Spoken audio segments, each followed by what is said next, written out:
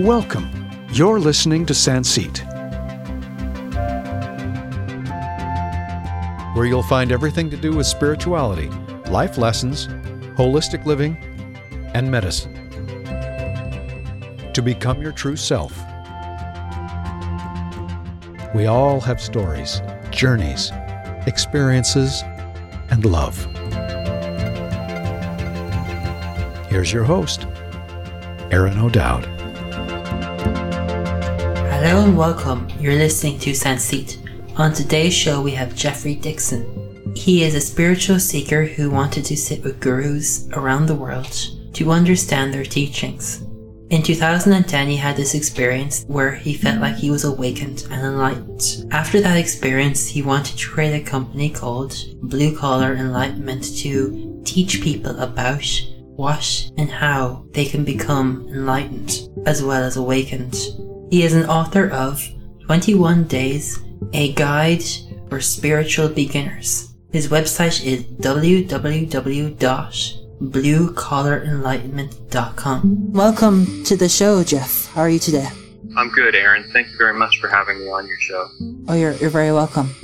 At what stage of your life did you adventure into spiritual seeking? I was 18.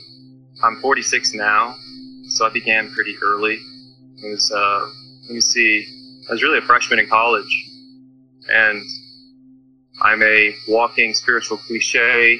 The first book that I ever read was Shirley MacLaine's Out on a Limb, and which was one of the hallmark books of the New Age when it really began in 1987. So I read that book, and I wanted to have, she was describing in that book, which was an out-of-body experience. And so that began my spiritual seeking adventure. What made you venture into this area? Was it the book, or was it something someone told you, or what? Good question. For me, when I was 18, I guess it even started earlier than that, there was a general sense that something was missing. There was a sense that there was something more, and I was unhappy. And so when I got to college and was a little bit more open-minded, a little bit more adventurous, more exploring more things, I put that on the plate. Okay, is there anything to religion? Is there anything to spirituality? Is there a soul? Is there something more? And so really this seeking came right from the beginning, from that sense of lack of, there's got to be something more to this life. That was really in my own work today, what I call the invitation, sort of the primary invitation of life that I heard from an early age. And that same invitation continued all the way up through when I was 40-something and then had a spiritual awakening. Okay, and at the age of 18, did you have a sequence from 18 to 48, or was it just explore while you go? Absolutely. I had a sequence. I think it's a fairly typical sequence. So when I was in college, I was what I call an intelligent seeker. I was just looking for answers. I was looking for proof, and also some sort of social milieu that I could be a part of that was supporting this, that I could have friends in, that people understood who I was, etc. And so it began there, and it began specifically with investigations into yoga, meditation, out-of-body experiences, something called hemisync. I was very much attracted to Robert Monroe's Monroe Institute, which offered courses and classes and products that allowed you to meditate using a type of technology. So long story short, throughout college and a few years after college, yoga, meditation, hemisync, etc., I did indeed prove to myself to a satisfactory degree that there was something to spirituality, that there's something more. So I had numerous out-of-body experiences. I had a lot of kundalini experiences, etc. Enough to say, okay, there's something to this. And then I progressed on to another level of seeking, which was after more experience. So I would essentially have these experiences, and they were really beautiful, and then began a kind of a cycle where I would have experiences, and then I'd go do more spiritual seeking, read more books, do different techniques, etc. And I was always, and this is, I think, typical of a lot of individuals who begin seeking, of course, you want to feel better. You want something more positive in your life. You want to have all of the feelings of lack and all of the darker areas of your life that you had been running from to be healed, to be fulfilled. So I did this. The problem with it, of course, is that any experience comes and goes, no matter how small or sophisticated or large that it is. And so I did this for a number of years, and I began to smell a rat. I began to sense that this is just a cycle I'm going to be continually doing and doing and doing.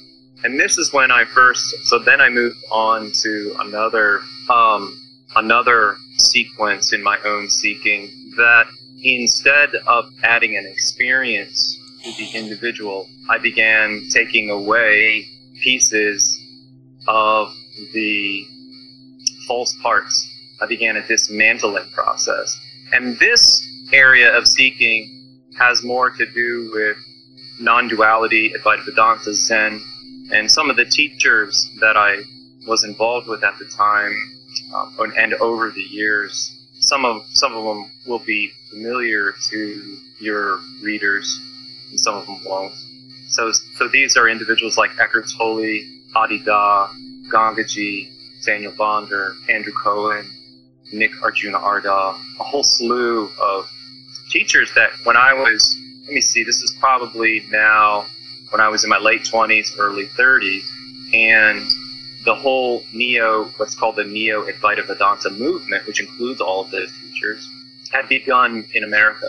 And so I began to seek these teachers out, read their books, and seek their company.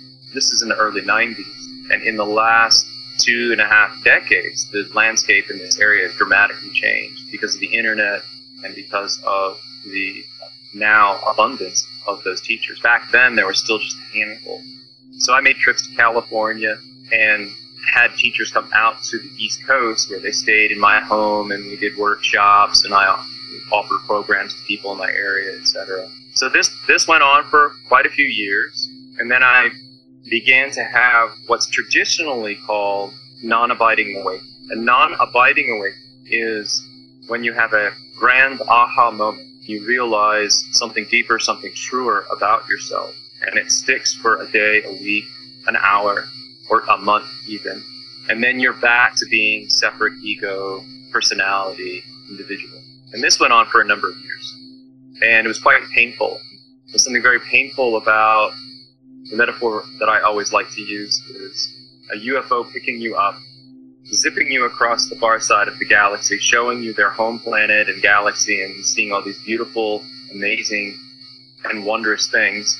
And then, in the blink of an eye, you're set back down on the streets of Baltimore. And it's quite painful to have that experience. And this is what non-abiding awakening is like. However, it's part of the process. It's part of there's a natural sequence of events, at least that I believe in and I teach, that are part of the awakening process, that it's almost required that you have these beautiful releases, these beautiful moments of freedom, and then you need to integrate it and experience separation again and kind of wash back and forth. So this went on. We're now at we've gone through a really rapid fire report of these years. So when I was in my late 30s, early 40s, let me think here.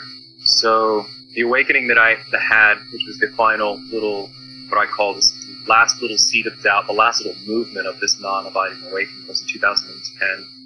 It's been about 5.5 years. Did you feel like you were running from something when you met these gurus and people that were on a different level than you? Yeah, sure.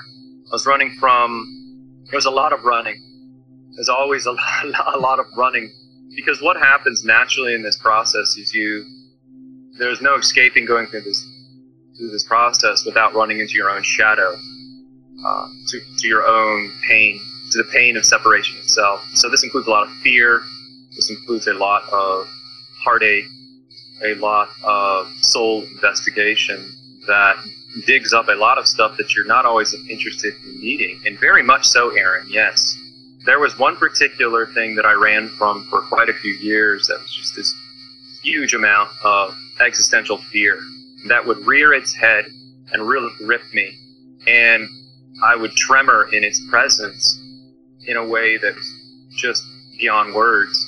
And it would just make my tail go between my legs and me want to run. And so this would happen. And then 6 months later, it would come again. But I would need that 6 months to sort of recuperate from it, from this encounter. This isn't true of everyone's experience. This was just my particular experience. So yes, absolutely, I was running. There's always, it's a very paradoxical path, this is. It's a instead of adding anything to you, again, as I mentioned before, it's more of a dismantling, more of a letting go. And that's a uncovering how we are in denial of so many things. Uncovering that and seeing that truth definitely has its painful moments that we all tend to run from. Through your meeting all these people, did you find that the dismantling took you longer to get to the next level, or to kind of figure out where your awakeness was coming? Yeah, there's always a frustration at time. There's always it's natural to the process. There's always a frustration that you want to get this thing over with. God, it just seems to drag on for forever and ever. And then you have an opening, and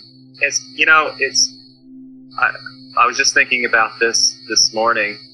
There's just no part of organic life that doesn't unfold organically. Human beings are born. We're not hatched. There's nothing immediate about it. Often in enlightenment schools or in spiritual awakening schools, there's this myth that in one moment you don't have it and you're lost, and then in the blink of an eye, bang, clear and neat and clean. In the next moment, there you are, you're awake, you're enlightened. And I really don't agree with that myth. Maybe 1 in a billion of us, that's going to happen. So I'm not shoving it completely aside. But for most of us blue-collar folks, for most normal people, there's going to be a very organic, time-involved, messy biological, psychological process that unfolds in the spiritual awakening process. So yeah, it definitely took longer. The good news is, for those who are listening to this right now, is I think evolution and humanity and has gotten better at it. Even in the last 2 decades, has gotten so much better at it. There's the number of teachers, the amount of authors, the availability of this teaching. Just peruse spiritual awakening or enlightenment videos, on YouTube, and there's a ton of them. So there's a lot more resources that are available to a lot more individuals, and my work, of course, being part of those resources. And so I think we're headed, here's the beautiful news about time. I think we're headed to a point, and I hope to be part of this, where just like a college, just like a university, 4 or 5 years maybe, from the beginning to the end, where you can really dive deep into it, study in a practical way, and include all of the mystery and all the paradox simultaneously that's inherent in this. But really, I think we're at a point in evolution and humanity where we kind of put our foot down and say, no, this shouldn't take decades. This is our birthright, and it's now we're capable of this happening just in the course of several years. Out of all the people you've met and you sat down with, person to person, who stood out the most to you? That's a great question. So there were, in my particular path, about, very influential teachers. And you kind of look at those as a funnel. At the top of this big funnel were the gurus who you would go sit, and there was no way in the world that you were going to have a one-on-one with them. They were too big, too public. And nothing wrong with that. So, you'd go to their sanctuary or wherever, and there'd be 500-600 people, if not more. And then you go further down into the funnel, and then the number starts to get smaller with the teachers. So I found that the teachings and the teachers that were most influential were way down at the bottom of the funnel, essentially, where you would go to a weekend workshop or you would work with these teachers, and there were 20 people in a class, and you could have one-on-one sessions with them. That it's just like anything. Your violin lessons, sure, you can take group violin lessons, but you're going to probably get a lot more out of it if you're doing one-on-one. This is not true for everybody in all stages of seeking, of course. However, for me personally, that closeness, that proximity, that intensity that was garnered from being with those teachers was the most influential. Now, you asked specifically who those teachers were. So there were a handful. One, there was a student of Gangaji's. Her name was Solane, and she came to my house a number of times and had workshops. I was living in Washington, D.C. at the time, so I was part of being very intimate and helpful and getting a lot out of her work. There was another teacher named Michael Regan, who was he was non-denominational essentially, but awake and also a really great guy. And the same thing, he came to our house, and I did a lot of work with him out west. He's from Arizona. And then I think one of the great teachings that's available today is called Waking Down. And this is a teaching by Samuel Bonder and his wife Linda Groves Bonder. They're the same thing, a smaller teaching, more intimacy, more intensity. And then I'll throw in Nick Arjuna Ardagh, who I also had in my home, and he has a great teaching and work as well. So in the grand scheme of things, Aaron, and to anybody who's listening, really this evolution of your own spiritual awakening includes all teachers and teachings and life itself. You can't just go like the little list that I just made there, thinking that just because you go sit with them isn't necessarily going to be part of your path. It's more the whole ball of wax, essentially, that is important. And this leads me to another element of the work that I do, is that I think it's so vital in this process, if this is something that you're interested in relative to spirituality, to hear from more than one teacher. So that in the online courses that I offer, I always have a co-teacher from another different school. And what's really beautiful about this, I make it very clear that this teacher is not to parrot my own teachings, but is to actually give their own point of view about the spiritual awakening process. And the class that I'm teaching right now, it's a woman. Her name is Fiona Robertson, and she's with Living Inquiries. And it's really great because not everybody's the same, and it allows you to see and feel different angles of this work. And this is what I did with the teachers that I sat with and hung out with. And so I think that's very important part of here's a phrase I love to say, it's a very important part of the democratization of spiritual awakening, where we're at an age where we no longer have to hear it from just one teacher. In 2010, you experienced this awakeness. How were you able to transmit the awakeness experience to the public in order for them to be awakened themselves? So yes, in 2010, I was having a very ordinary day, and I walked down into my ordinary office and sat at my very ordinary computer. And I have a business called Audio Video Services, and I was working on a quote that I really didn't want to do and got bored with it. And then I started surfing the internet, and being a spiritual seeker, of course, I was searching some spiritual websites, and I ran into an article online, and the article just really spoke to me. It was just the right article at the right time for Jeff Stuart Dixion. And after I read the article, the energy and the feeling state and the calmness and peace and clarity and the unity of awakening overtook me. And I knew it was important, but also I'd experienced this state many, many times before. But there was something quite different about it this time, and I sensed it. And so what I did was began a journal, and I kept a journal for 21 days immediately after this awakening. What's it like? Because I sensed that this was it, but I wasn't quite sure. That's very odd, I know. But when you go through non-abiding awakening, you begin to, when it comes and goes and comes and goes, in a very healthy way, you always allow any experience to run its course and see what happens. So this is what I was doing. So for 21 days, I kept a journal of this experience, of what it was like to get up to go to work in the awakened state, what it's like to have a marriage and a mortgage and a house and a son. My son was, I think, 3 or 4 at the time. What is it like to just interact normally with the rest of the world in the awakened state? To go to the grocery store, to go fishing, to go hiking, to visit your high school. I did quite a bit during those 21 days, so I kept a journal of it, and that's my first book. It's called 21 Days, a Guide for Spiritual Beginners. And that's how I began my teaching, to answer your question.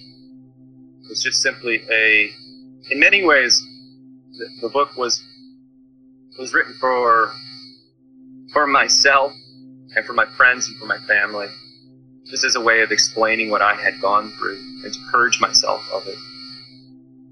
And I didn't use any of the usual spiritual non-duality, Advaita Vedanta religious terms. That just wasn't my cup of tea. And so, since the book, it's been and I wrote that book in 2011. It's been a slow evolving evolution of teaching publicly, of refining the process of assisting others through mystery and paradox and what I call non-doing exercises and doing exercises. There is, in a general sense, this is what I tell everybody who comes to my work, that comes to blue-collar enlightenment, that this work can take you 90% of the way. That there is a lot of things that, yes, indeed, one can do to facilitate spiritual awakening. And a lot of this has to do with self-inquiry, with mindfulness, with noticing the body, with being present with our emotions, with the mind, with thoughts, with physical sensations, and allowing all of those elements, but really noticing and fine-tuning. So there are exercises and techniques that one can do.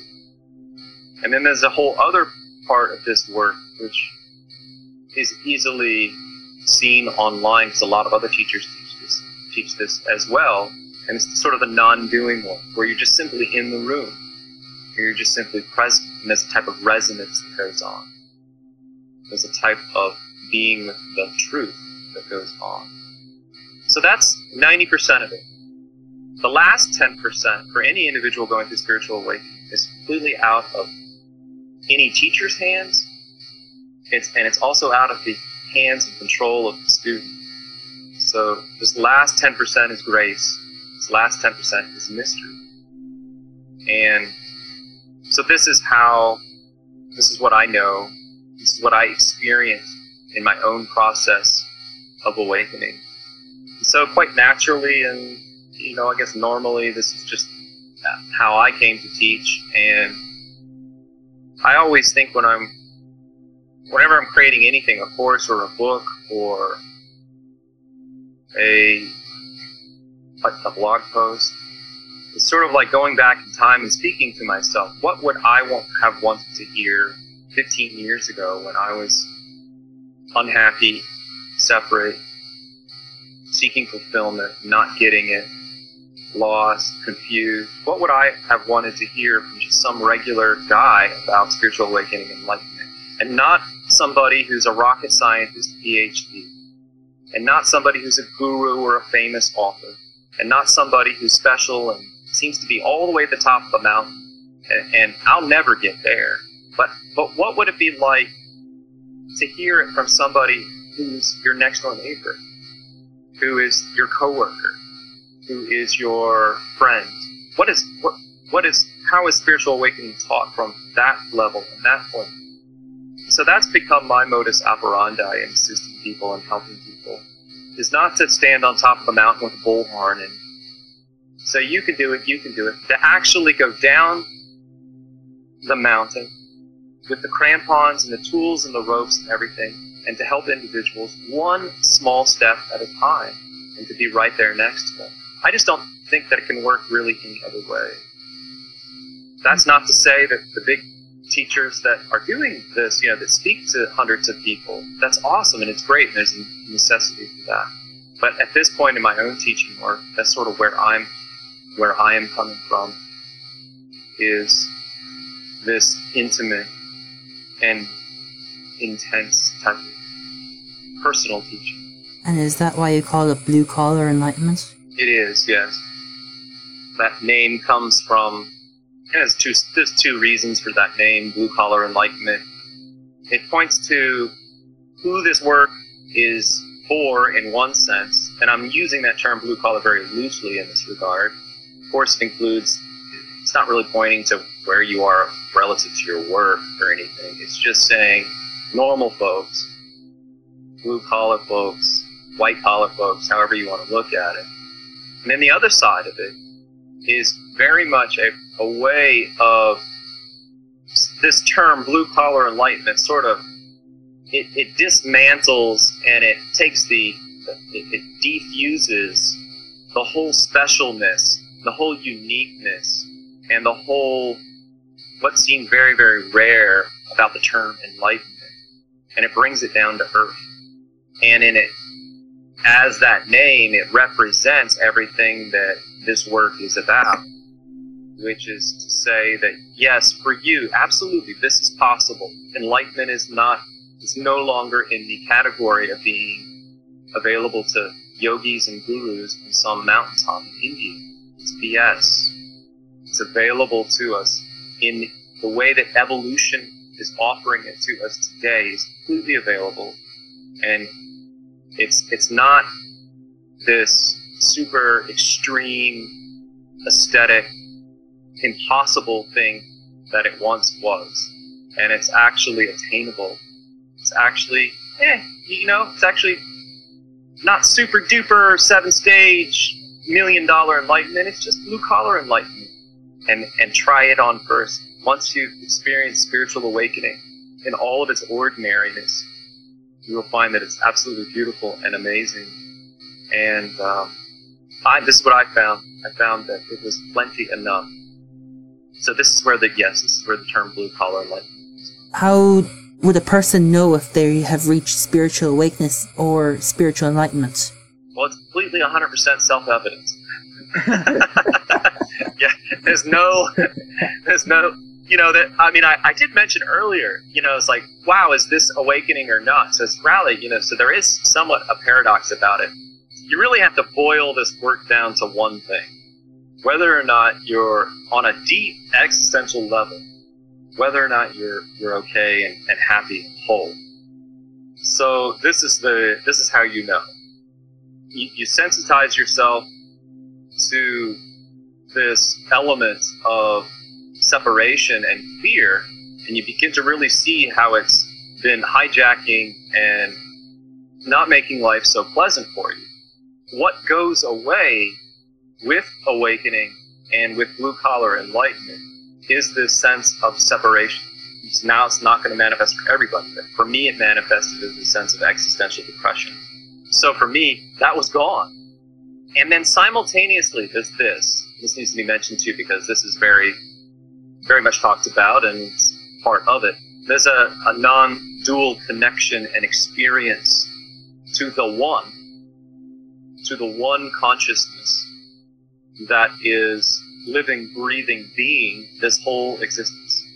And this connection never ever goes away in good moments and bad moments, in moments of trial and tribulation, in moments of joy, and it's always there. It's always there. So there's this deep, deep rooted connection, and you're no longer separate from it, and it's right out front, and it's there all the time. And really, this is spiritual awakening. That is the marriage part of spiritual awakening. So that's how you know when you look out you see someone else and you see some other thing, and you have an experience and you realize fundamentally, absolutely, that they are not separate from you, that they are you. And that's how you know you're there. Earlier on, you described about mindfulness and all the elements that you teach on the blue collar enlightenment. Yes. But what is the building blocks? Where should an individual start to progress their spiritual progress to be awakened or enlightened? Awesome question. So it really does begin with mindfulness.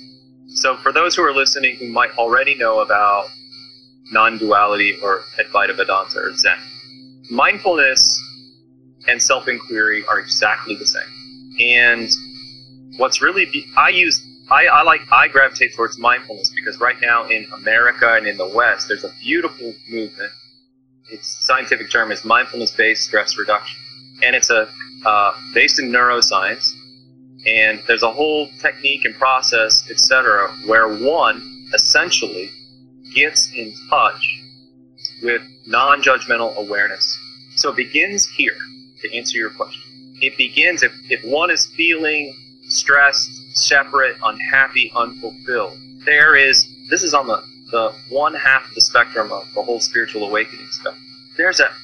For this condition, for this sense of lack and unfulfillment and depression or separation or just unhappiness, there's a whole beautiful neuroscience and teaching and technique that's out there that's available to help those individuals. So this is where I start, and I think this is where you cannot arrive to spiritual awakening without self-inquiry or mindfulness, without knowing about self-awareness, without being self-aware. So instead of trying to perfect the body and perfect the mind and trying to completely rein our emotions in, etc., it's more or less all the work and all the steps that one does in the beginning are simply about realizing, being aware of awareness itself. So if I could just, for 1 second, simply point to that in this particular moment. So any of the work that I do begins with 3 deep breaths. So anybody who's listening, take a minute, inhale once, exhale, inhale twice, and the 3rd time. So then what we do is we take a moment to notice the body, to notice all the parts of the body, and to allow anything that's there to be there. And then the next movement in this type of exercise is to notice emotions and to allow them to be. Then the next movement is to notice the mind, the thoughts. Simply allow all of them to be there. And this is, if these thoughts or these emotions or the physical sensations are good or bad, just simply to allow them to be there. And then we see who is the one, what is the one element that is actually witnessing, that is aware of all of these emotions and thoughts and physical sensations. Who is that? What is that? And the more, it's a muscle. The more one does this, the more this sense of awareness, this background emptiness of this witness position of something comes into focus, where you see that there's, in effect, an island. There is a ground of mystery, of emptiness, of consciousness, of awareness that is untouched at all times by the parade of physical sensations, emotions, and thoughts that are ongoing. So and that parade never ends. Even with awakening, it doesn't end. Thoughts continue, emotions continue. It's all fine, all good, nothing wrong with any of it. But what is noticed then is this awareness. So again, back to your original question. It starts here. And what's really great about this, and this mindfulness is taught in something like 250, 300 universities, at least in the United States alone, that there's this whole beautiful movement which is part of the spectrum of spiritual awakening, part of the spectrum of enlightenment. So what I teach in my work, any of the courses that I give, the first half of it is about mindfulness, and about self-inquiry. And then the second half gets into the more paradoxical and mysterious elements of spiritual awakening further up the spectrum. But that's where it begins, is with awareness itself. And surprisingly this may be surprising to a lot of individuals, there are exercises and there are things that one can do to allow this awareness to come into focus. And this is exactly what the Blue Collar Enlightenment course that I offer teaches. If you could look back in everything you've done so far to today, would you change anything or adjust anything? I would, actually. This is thank you for asking. This is a funny one. So in my own seeking and in my own path to awakening, really there is nothing, I guess, that I would change, and nothing that one can change. It is what it is. So in that regard, I guess I don't really have any regrets or anything that I would want to change. But as far as my teaching work, funny enough. So about a year after the awakening that I had published my book, I did an interview on Buddha at the Gas Pump with Rick Archer. It's like your program. He uses video instead. And most if not all of the teachers or individuals that he interviews are about non-duality and Advaita Vedanta, etc. What's very odd about spiritual awakening is that essentially dismantled your ego and the personality and the what I call the identity personality project. You basically just crushed it, and you realize something truer and deeper. And so what's very odd about awakening is that then in order to navigate and to live amidst life, essentially this cloak and this clothing that you've just shed, you have to pick it back up again and put it on so that you can then be a normal human being and go to work and pay the bills and, do all these things. At least this is what my preference was.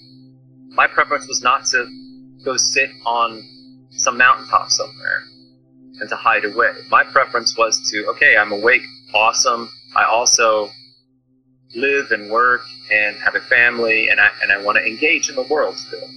So you end up putting this personality cloak back on. But here's the odd part. You don't necessarily know what kind of cloak to put back on, because you can kind of choose. You can choose to, how is it that, as far as being a teacher and doing this work, what is it that I want to say, and what is that like? So one of the things I wasn't so blue collar in this interview. I had a really nice sport coat on, and my hair slicked back, and I didn't know who I wanted to be and how I wanted to teach. And I was very sort of new at this, and it was really kind of strangely at odds with the book that I just written, 21 Days, which is just very much a blue collar. Here's my experience. And so in this, it's not that big of a deal. I don't have that big of a regret. And Rick was really awesome. It was a great interview. But I guess I wish I'd held off for another year or two on that interview before I settled in to who I am now as a teacher and to how I help individuals. In many ways, I'm sort of being kind of goofy with regard to this, because I have ultimately no regret about doing that, because it served its purpose. But yeah, I kind of wish I could rewind the clock and just sit there with Rick again with a T-shirt that says bass fishing on it and and my baseball cap and redo it. It's so funny, but it's all good. So to answer your question, Aaron, thanks. You talk about awakeness, you talk about enlightenment, you talk about the elements and getting there. Do you still experience anger, sad, happiness, joy, all those emotions? Oh yeah, absolutely. Yeah. Another awesome question. So spiritual awakening does not lobotomize you.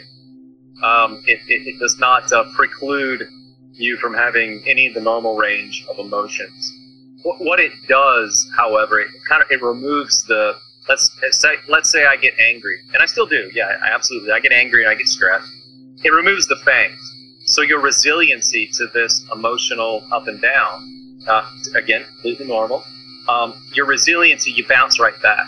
So let's say my dog, I have a pit bull, and she's really loving and sweet, but high energy. She gets off on the leash, and now she's running through the neighborhood, That pushes my button, because then I got to go get her, at 6 a.m. in the morning or at night or whatever. So then I get angry. Great. I get angry. I puff up and I go get the dog and I bring her back, and bad dog, and then it dissipates. Or let's say, so I still have my other work, my audio video services company. There's a lot that I do there. I purchase and install audiovisual equipment for large corporations and churches, etc. And there's a lot of coordination there. There's a lot of things to do and details, etc. So the body-mind gets stressed. What doesn't happen is, because consciousness is so far forward with the awakened state, that it sees it all, views it all, says, oh, yeah, there's stress, there it is, no big deal, allow it to be there, it comes and it goes, and then it dissipates quickly. So absolutely, Aaron, I think that's another myth about enlightenment, that somehow now you're enlightened, now you're immune to all of these things. But I say that, again, with what evolution is offering the world today relative to spiritual awakening and enlightenment, it comes with the full range of human emotion, thought, and physical sensations. In many ways, this is one of the terms that I use for this word.